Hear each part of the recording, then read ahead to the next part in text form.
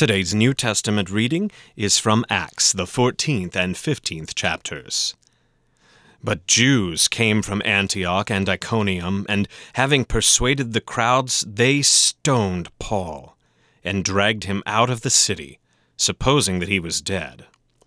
But when the disciples gathered about him, he rose up and entered the city, and on the next day he went on with Barnabas to Derbe. When they had preached the gospel to that city, and had made many disciples, they returned to Lystra and to Iconium and to Antioch, strengthening the souls of the disciples, encouraging them to continue in the faith, and saying that through many tribulations we must enter the kingdom of God. And when they had appointed elders for them in every church, with prayer and fasting, they committed them to the Lord, in whom they had believed. Then they passed through Pisidia and came to Pamphylia. And when they had spoken the word in Perga, they went down to Attalia, and from there they sailed to Antioch, where they had been commended to the grace of God for the work that they had fulfilled. And when they arrived and gathered the church together, they declared all that God had done with them, and how he had opened a door of faith to the Gentiles. And they remained no little time with the disciples. But some men came down from Judea and were teaching the brothers, "Unless you are circumcised according to the custom of Moses, you cannot be saved." And after Paul and Barnabas had no small dissension and debate with them, Paul and Barnabas and some of the others were appointed to go up to Jerusalem to the apostles and the elders about this question.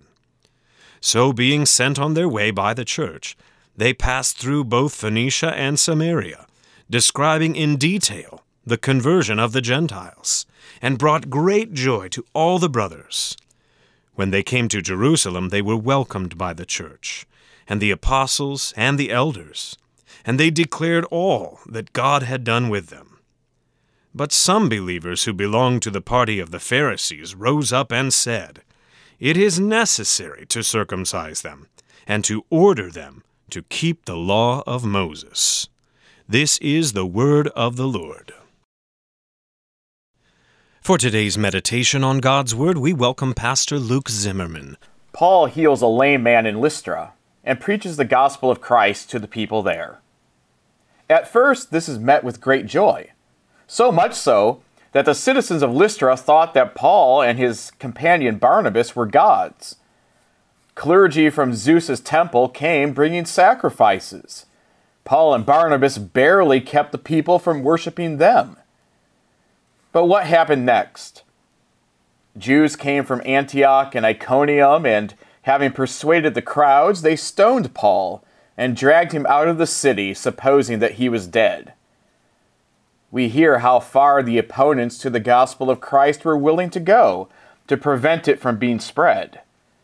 Stone the messenger, and there will be no more preaching of Jesus as the Lord's Messiah in that town. As we read the accounts of what the apostles faced, we should recall Jesus' words that foretold such atrocities. "The hour is coming when whoever kills you will think he is offering service to God, and they will do these things because they have not known the Father nor me." So it was in the city of Lystra, where the Jewish leaders thought that they were doing the Lord's work by stopping Paul from preaching the gospel of Christ. But opposition to the gospel of Christ is not limited to ancient events. What Jesus foretold, and what he and his apostles experienced, continues today.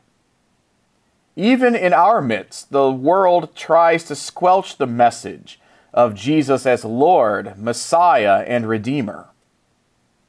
Wherever preaching of Jesus' death and resurrection sows the gospel seed, the evil one also plants the weeds that threaten to choke out the harvest. Those aligned with him try to stomp on, chop up, or burn down what the Lord's word causes to grow. Yet what happened as Paul and Barnabas concluded their first missionary journey? We're told that when they had preached the gospel in Derbe and had made many disciples, they returned to Lystra and to Iconium and to Antioch, strengthening the souls of the disciples, encouraging them to continue in the faith, and saying that through many tribulations we must enter the kingdom of God. And when they had appointed elders for them in every church, with prayer and fasting they committed them to the Lord, in whom they had believed. Did you catch that? The kingdom of God expanded despite the best efforts of its opponents. Many disciples were made. Belief was strengthened.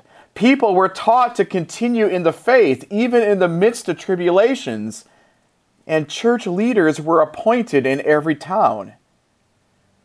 And what did the kingdom of God's expansion bring to the followers of Jesus? Paul and Barnabas passed through both Phoenicia and Samaria, describing in detail the conversion of the Gentiles, and brought great joy to all the brothers.